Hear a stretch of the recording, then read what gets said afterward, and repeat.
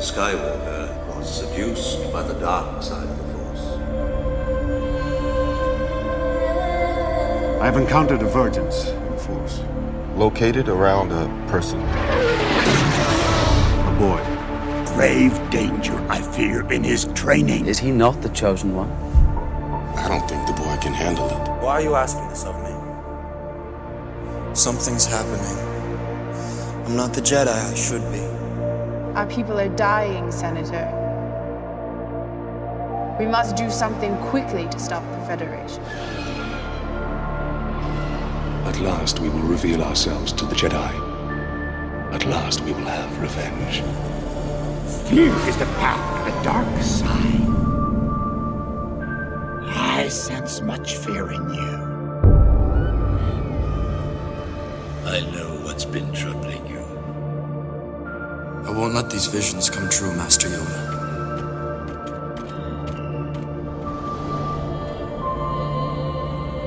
They see your future. They know your power will be too strong to control.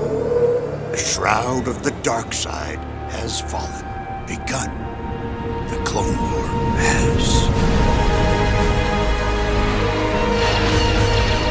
Surely you have felt it. The dark side has never been stronger.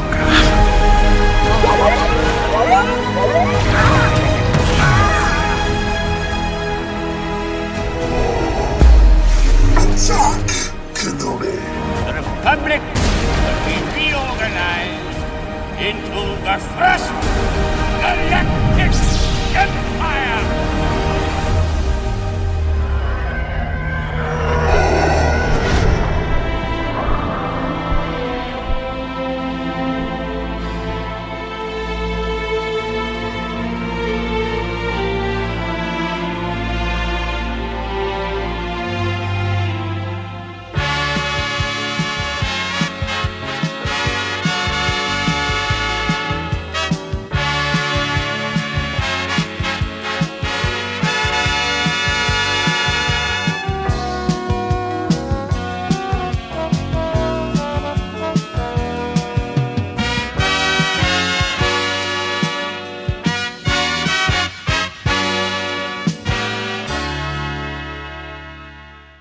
Episode 38 of Comic Book Movie Guy, the podcast. Today, I'm going to be talking about the Star Wars prequels.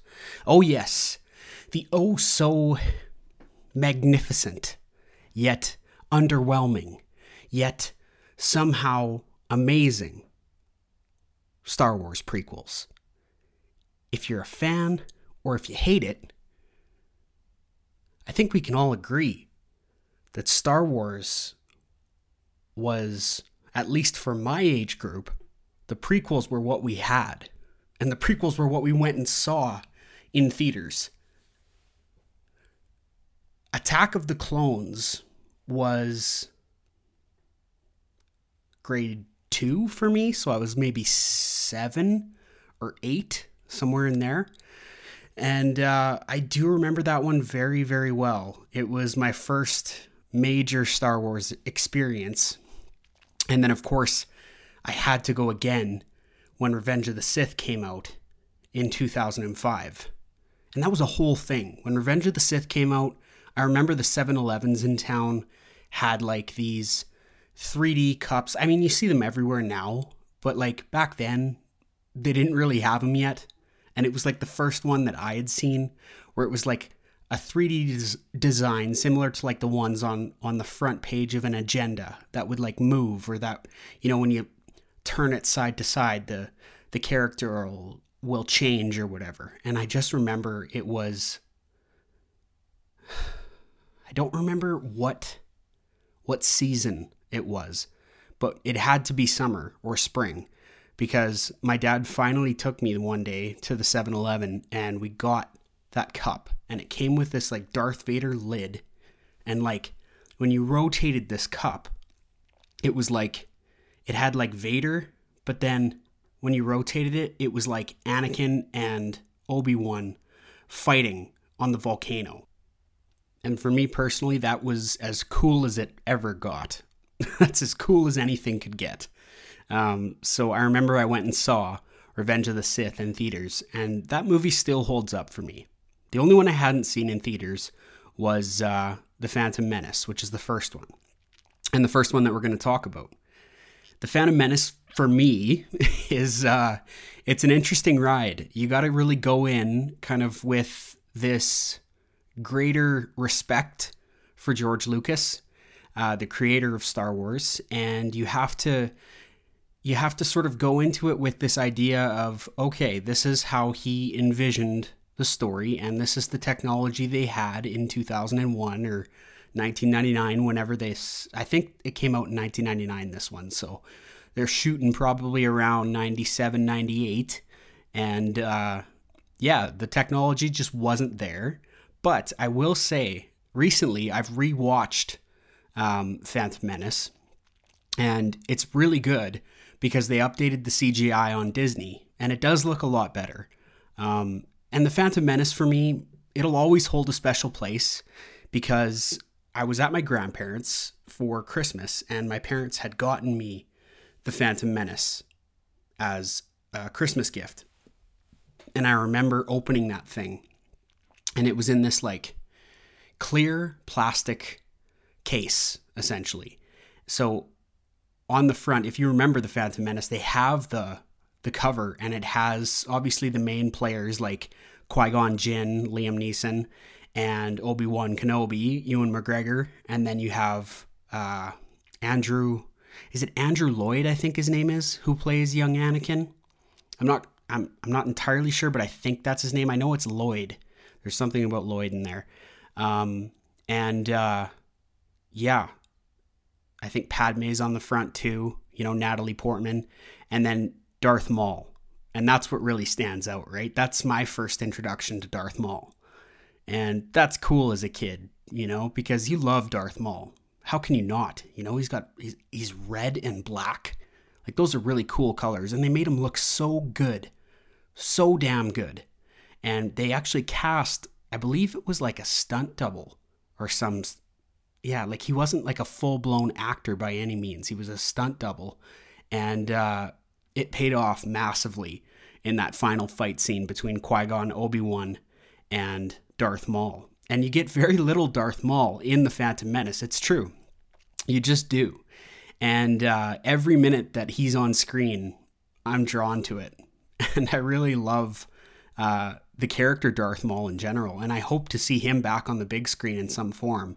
Because the only other taste that I've ever gotten of Darth Maul is like on the big screen was in the Han Solo movie, where you get sort of the computer generated version of him just on display at one point near the end of the film. And that was like a surprise. And he looked more similar to the Clone Wars version of Darth Maul, the animated show. And I've never watched that. There's a lot of these sort of obscure characters from Star Wars that like my friends have recommended to me to watch the Clone Wars. But I just, for whatever reason, I haven't gotten around to it, or just hasn't, like, I'm just not really interested in like diving back into that, like a mid 2000s cartoon. Like, seems really good, and it seems like a lot of backstory, but like, I'm just not quite that hardcore into Star Wars to like want to go into that show. But for me, like, Darth Maul in the Phantom Menace, the final fight scene where he's got the double-edged lightsaber, it's phenomenal. It's some of the best lightsaber battle that we've gotten to date. Like, honestly, to date, like, we haven't really seen really anything cooler on the big screen that I can remember with the lightsaber battle, besides, obviously, I'm leaving out Revenge of the Sith, because that one's the all-time with Anakin and Obi-Wan. But as far as like the new sequels go and all this stuff, like, man, it just doesn't compare. It just doesn't. And The Phantom Menace is a bad movie with a couple of bad characters like Jar Jar Binks. Like, it was just ridiculous. And it didn't work for me at all. Like, it's hilarious, and it still is hilarious. But he's that annoying character that, like, it takes away from the film at times for me. But it's still like, it's very funny at the same time. So I don't have beef with Jar Jar, guys. Like, Jar Jar is cool. We're cool. It's all good. It's all good. And from Phantom Menace, we get this performance by, I'm just gonna call him Andrew Lloyd. It would be a lot quicker for me to just look this up, but I'm not gonna do that. I'm not gonna do it today. I just don't feel like looking it up. So I'm calling him Andrew Lloyd, and I might be thinking of Andrew Lloyd Webber, and I really hope that it's not Andrew Lloyd Webber that I'm thinking about, because as you know, he's just a composer of several musicals. And I could very well be just getting this name wrong of this kid. But anyways, the kid who plays young Anakin in Phantom Menace is recast in Attack of the Clones.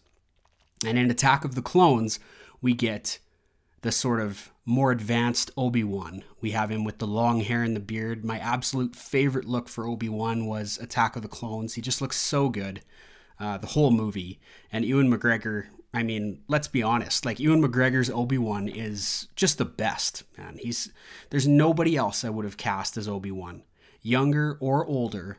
He's just perfect. And he literally grew with the character, which is why, for me, I'm a little bit sad about the new Kenobi show, because it didn't really do the character justice. Like, it had its moments, and the big payoff with Vader at the end, seeing Obi-Wan get some closure on that final battle with Revenge of the Sith, it's those were the best moments for me, but it just didn't do Obi-Wan justice like the prequels do. Like, man, is Ewan so good as Obi-Wan Kenobi.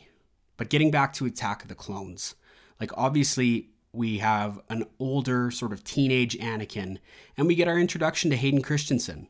And Hayden Christensen gets a lot of beef. I know he does. And there's the telltale scene in Attack of the Clones where I slaughtered them like animals, and he's just ridiculous. Like, the acting is over the top, and it's not good. It's bad, period. There's no sugarcoating it. It's shit. But he was a great Anakin. That's just a fact. I just feel like it's not a plausible argument to have a couple of scenes where Hayden Christensen's yelling funny to say that he wasn't a good Anakin. Because he's literally spot on for what I imagined as Anakin. And I didn't even know to be honest, I was kind of growing up with Star Wars having already existed, right? Like, all of those movies came out in the 80s and early 90s. And I don't even know when Return of the Jedi came out. I think maybe 95, 96, something like that. I don't know. Maybe even earlier than that. Could have been 92, 93 even. But that all happened before I was born. So I had watched Star Wars, but kind of getting reintroduced and then learning oh, this is part of the original trilogy. Okay, this is cool. You start putting the pieces together as a kid, right? And you start figuring out damn, this is a bigger story. Anakin is who becomes Vader, and then the internet fires up, mid 2000s, and you start, I just think it was a cool time to be a Star Wars fan, because people were always Star Wars fans and diehard Star Wars fans, right?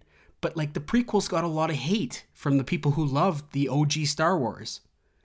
And that's okay, because I get that feeling. I know what that feels like when you have characters that you love and then they're tampered with, or they're fucked with, or they change the story and it doesn't look the same. Or, in Star Wars' case, George Lucas made the prequels very political. And Star Wars is always political, man. It always has been. Even when you look back on, the Resistance and all of this stuff, I mean, not even look back, but the Resistance and stuff happening in the new sequels that are coming out, 7, 8, and 9 that have just come out. And, I would skip those altogether if I could, because I didn't like them, and I have beef with the sequels, but that's for a whole other day. I'm focusing on the prequels. It's just when you think about the time that we grew up in with the prequels, where there's these OG Star Wars fans that didn't like the prequels all that much. it's cool that we kind of grew up as kids loving the prequels. And like we have this like special place in our heart for the prequels, you know? Like, yeah. And hey, Revenge of the Sith, it's a good movie. Attack of the Clones is a good movie. There's some bad moments, there's some bad CGI. But I would argue that in the trilogy of the prequels, The Phantom Menace is the only film that's kind of worth saying, okay, you know, it could have been better. Or it was a little dry. You know, I get those comments for sure. But Attack of the Clones, with the amount of action we got and, you know, sort of introducing Boba Fett the way that they did, you know, by having, I think was his dad's name Jango or something? Or yeah, I think it was Jango Fett. And anyways, you know, that paired with Samuel L. Jackson with the purple lightsaber as Mace Windu and like the giant stadium that Count Dooku and his minions sort of held the few Jedi that they had captured hostage, and like they had those beasts coming at them and running at them, and they were each sort of like selected by a different beast. I remember like what's his name? Obi-Wan there. He's up against like a praying mantis with these like sharp claws. That thing. Such wild noises. And like that's Star Wars too, right? We had some weird characters, man. Like General Grievous, I'll get to in Revenge of the Sith. Like that dude is weird. Like I don't care if you liked Grievous or didn't. I loved parts about Grievous, but you know, he's like a robot with like throat cancer or something, man. He was an awful character, and it just didn't look the way it should have at times. I don't know. It like Grievous was weird for me in general, but like a good weird. You know what I'm talking about? And that's what the prequels had. They had so much good weird. Jar Jar aside, you know, they learned from their mistakes, because if you watch Attack of the Clones and Revenge of the Sith, there is almost no Jar Jar. Jar Jar. Abuba. It's Abuba Jar Jar. You know, like just ridiculous. I'm not going to try and imitate Jar Jar there. Although, you know, I know that a few of you out there might want to hear that, but it's too bad for you. Anyways, Attack of the Clones, great film. Natalie Portman at her best. And I mean, the love story between Anakin and Padme becomes very believable in Attack of the Clones. It just does.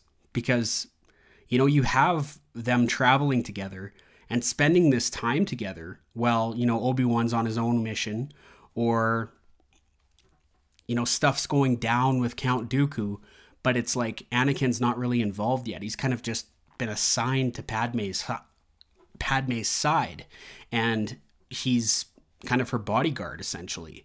And it makes sense. Like they really do a good job with the chemistry, because I feel the chemistry between Hayden Christensen and Natalie Portman. And this is where Hayden Christensen does a good job, you know, like he's tortured in Attack of the Clones. And although the Jedi haircut is a little bit silly and a little bit boyish, he still rocks it to this day. Like, you know, the new Kenobi show, he's Hayden Christensen at whatever age he is now, probably 40, 45, is still rocking the teenage braid. They threw that wig on him for the Kenobi show, and I was like, okay, like, de-age him all you want, but we know he's 50 almost. Like, you know, I'm just joking. I don't think Hayden Christensen is 50. Anyways, what I want to get to here is Revenge of the Sith, because although there's the classic ending to Attack of the Clones where, you know, there's this big buildup of what's going to happen in the third movie, and Anakin loses his arm to Dooku and all this stuff. Well, Revenge of the Sith brought it in a whole other way. We get a more advanced Anakin. We get this older, wiser Obi-Wan. And these two have developed a brothership, a friendship. And they really try and drive that home in the first couple of scenes of Revenge of the Sith. Like that first half an hour to an hour is just really building up that relationship between Obi-Wan and Anakin. Because let's be honest, like Anakin is probably, like they're playing him like 25, 30, I think, in Revenge of the Sith, is what I gather.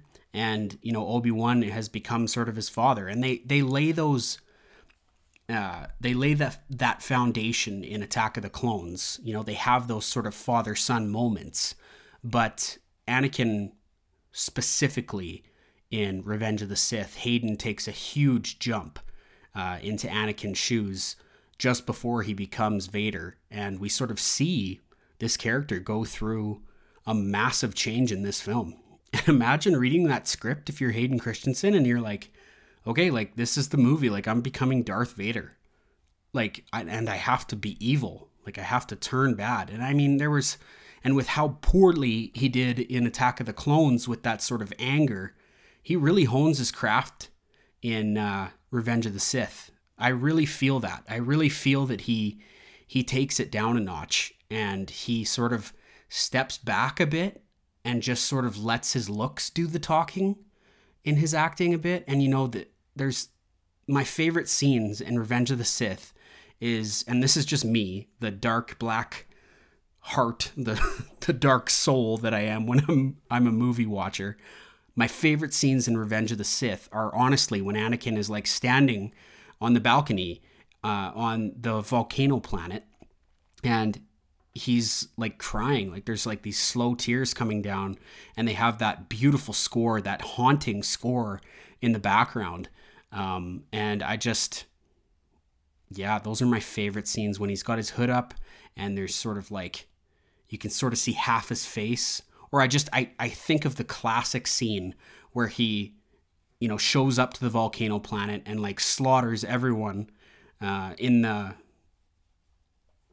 control room there. And Anakin, when he finishes that, he sort of turns around and it's a slow pan on his face. And he's got like the red eyes. And they did a good job in the Kenobi series because when we do see Vader's face gets shattered by Kenobi's lightsaber, you see Anakin's face again. And you sort of see the eyes. And this is my favorite scene in the Kenobi series, is you see the blue lightsaber reflecting off of Anakin's face when he's sort of saying, I am not your failure, Obi-Wan. You did not kill Anakin Skywalker.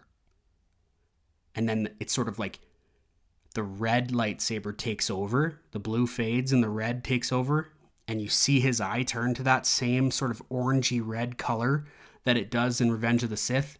And he says, I did. Like, I killed Anakin Skywalker. And it is vicious, man. It's a vicious stare that Hayden Christensen has as Vader. And it still sends a chill down my spine. And, you know, with Revenge of the Sith, jumping all the way back there, you know, I do love the stuff with Palpatine. I thought he could have been a little bit more threatening. He's more funny for me in Revenge of the Sith. But obviously, Ian McDiarmid is forever going to be Palpatine. And, you know, I know he is in Rise of Skywalker, which is the 9th Star Wars. So he'll just do it forever and ever. And rightfully so. He's the best at playing the Emperor. And obviously, Chancellor Palpatine, he has a bit of a character development, but for me, it was like slow development throughout the 2 prequel movies, and then all of a sudden Revenge of the Sith happens, and it's like, oh yeah, he's a bad guy, and this is how we're going to lay these little foundations of how he's going to be the bad guy. And like, he felt really rushed into becoming the Emperor, you know? It really felt rushed for me, but I still liked it. And, you know, the choice that Anakin's faced with when Mace Windu has Palpatine cornered, you know, and he's got to choose. Like, you must choose. And it's like, don't let him kill me. You know, like, and Anakin's got to, he cuts off Mace Windu's arm. And then Palpatine just like completely comes back to life and just like blows Mace Windu away, as you all know. And that was a sad but like honorable death. If he's dead. I mean, there's rumors out there that Samuel L. Jackson's Mace Windu is living in a bunker somewhere, sort of, you know, making adjustments to the purple lightsaber and could resurface through all kinds of different plot lines, blah, blah, blah. I don't think it'll ever be touched again personally, but for me, Mace Windu was given like a really honorable death by being electrocuted and literally shot into traffic and like disappears into the city. It is, you know, it's a good death for a good character. And that's why I love the prequels too. Darth Maul, although still alive with half a body, you know, able to be reattached. Like the Darth Maul we see in Han Solo is the Darth Maul with the robotic legs, because he gets sliced right in half by Obi-Wan in the first movie in Phantom Menace. And that's a great death. Qui-Gon Jinn, you know, I didn't talk enough about Liam Neeson, but you know, they brought him back too for the Kenobi series, and I like that. You know, that's fan service, but that's all it felt like. You know, it all felt like things that people have wanted for a really long time, and they just put them all in the same sort of show and rushed it out. And it's not that it was bad for me. It's just that it was not good.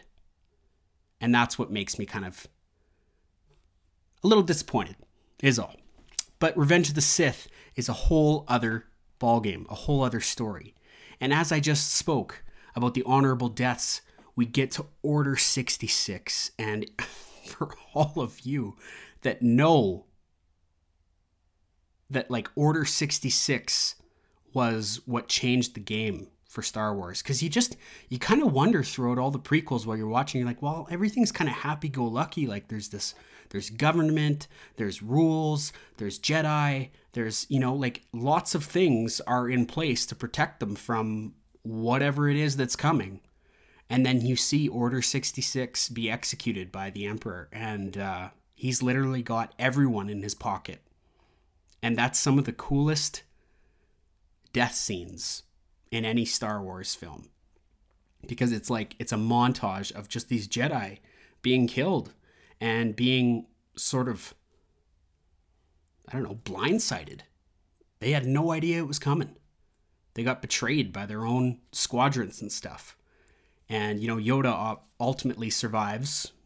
Of course he does, because he's the ultimate master, the master Jedi Yoda. And he's got some cool flipping around scenes. I remember seeing Attack of the Clones in theaters and seeing Yoda flip around with his green lightsaber. That made me go pretty crazy. That made me love that. And I still love that to this day. And even in Revenge of the Sith, when he's fighting Palpatine, it's good shit. It's good shit. And that's a really good lightsaber battle between those two. But what makes Revenge of the Sith so good is that lightsaber battle between Yoda and Palpatine is literally overshadowed by the greatest lightsaber battle of all time. Two best friends, two brothers, father and son relationship, battle it out on this volcanic planet where, I'm sorry, but the stakes feel so high during that fight scene because of all the danger that they're surrounded by, all this hot magma, this lava. You know, they're running around on all these terraces. They're doing these crazy flips through the air. They're flying around on these like cables hanging off of these different towers and stuff. Like it's the most like fantastical, outrageous, but awesome lightsaber battle of all time. And the emotion between Hayden and Ewan McGregor, Hayden Christensen and Ewan McGregor, didn't just act out these scenes. They took part in, and I know lots of people know this, they took part in stunt double courses, essentially, and they learned how to use these lightsabers properly. You can see Ewan McGregor on all kinds of different talk shows, and people will bring out one of those like replica lightsabers that like people can buy that light up and make the noises. And you should see him flip the thing around. And you watch.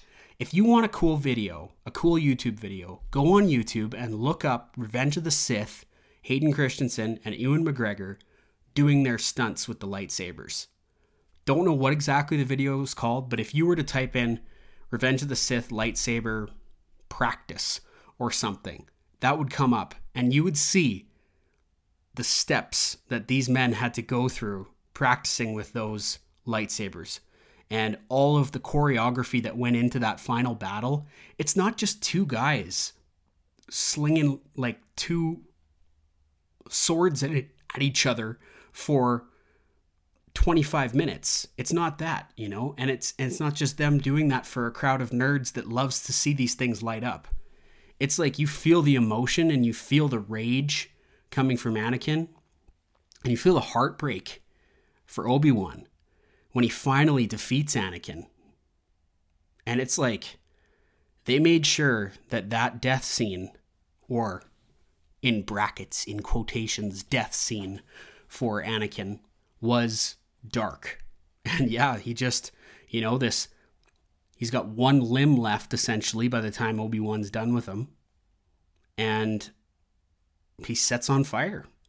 And Anakin sort of burns away. And that's sort of the irony. That's sort of the metaphor, if you will, is Anakin's soul is burning away. And you get Vader left, this like hollow shell, this sort of broken man, this Frankenstein of man and machine. And he's, not only does he have a darkened soul, but he's lost so much. He's literally lost everything except for the twins.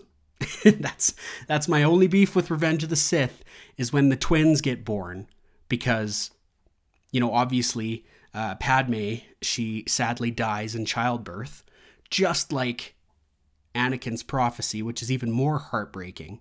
The whole reason Anakin ends up going bad is because he wants to try and save Padme with powers that can save people from death, because he keeps getting a vision that Padme is going to die in childbirth. So in his anger, in trying to protect her, he killed her. He ends up choking her, and she, you know, she dies in childbirth. Like, and you wonder, like, that's the beauty of the script, right? You wonder if Anakin had just not lost his shit and tried so hard to protect her, if he would have just played it cool, you know, Luke and Leia would have a father. And that's the tragedy that is Vader, right? And obviously when Vader is complete, when the robots are finished making him, if you will, and he does the slow rise to the score, the beautiful score, you know, he gets up there, gets up on the table, and Palpatine's standing there, and he asks Palpatine where Padme is. And he says, "In your anger, you killed her." He says, "No, I couldn't have." You know, like, he's threatening, and like things are exploding, and man, like, Vader is so cool. And then when they're building the Death Star, you see, like, that's such a good freaking scene in Revenge of the Sith, where Vader walks up to Palpatine, who's already standing on the ship, and they're just, you know, Vader crosses his arms and they're just looking out into space, and you see the Death Star being built, and you just get chills, man. You just do, because it comes full circle. And then obviously Episode 4, A New Hope, starts with Luke Skywalker's story, which is Anakin's son. Okay, I think I've let it all out. I think I've let out all of my little quirks and all of my little excitements about the Star Wars prequels. It's been a great episode. This has been a lot of fun today, because I love the prequels and I love Star Wars. And I feel like if I was going to do any Star Wars content, the prequels were maybe what I was most familiar with. So I felt like this was maybe more of a comfortable place for me to start introducing Star Wars to this podcast. So I appreciate you guys tuning in.